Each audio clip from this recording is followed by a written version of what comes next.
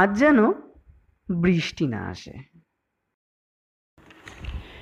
শিবপুর গ্রামের বাসিন্দা সাহেব। তার বাবা একজন সামান্য শ্রমিক।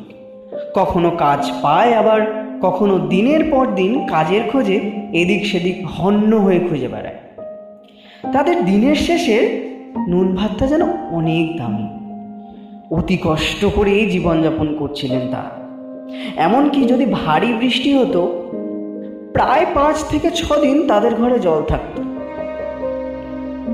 সাহেবের বাবা সাহেবকে ছোটবেলাতেই তার বাড়ির পাশে এক গ্রামের স্কুলেই ভর্তি করে।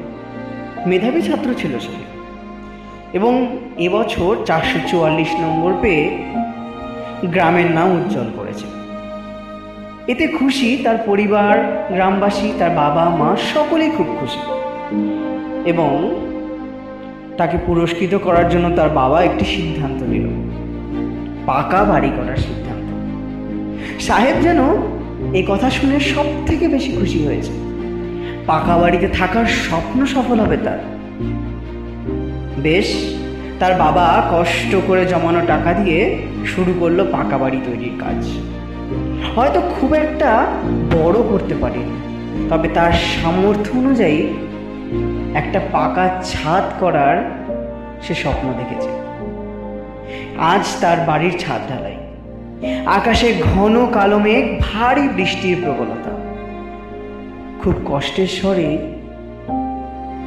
সাহেব আজ বলে উঠল, আজ যেন বৃষ্টি না আসে।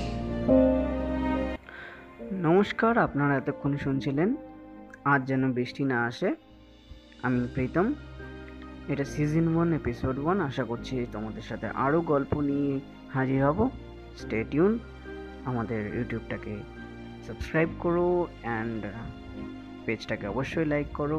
ভিডিওটি ভালো লাগলে অবশ্যই শেয়ার করো। আশা করছি আরও নতুন গল্প নিয়ে তোমাদের সাথে আসব। এবং তোমাদের যদি পার্সোনাল লাইফের কোনো গল্প থাকে, তোমরা যদি আমার সাথে শেয়ার করতে চাও, অবশ্যই আমরা সেই সত্য ঘটনা, সত্য গল্প নিয়ে তোমাদের সামনে হাজির হব। Till then, stay tuned. Thank you.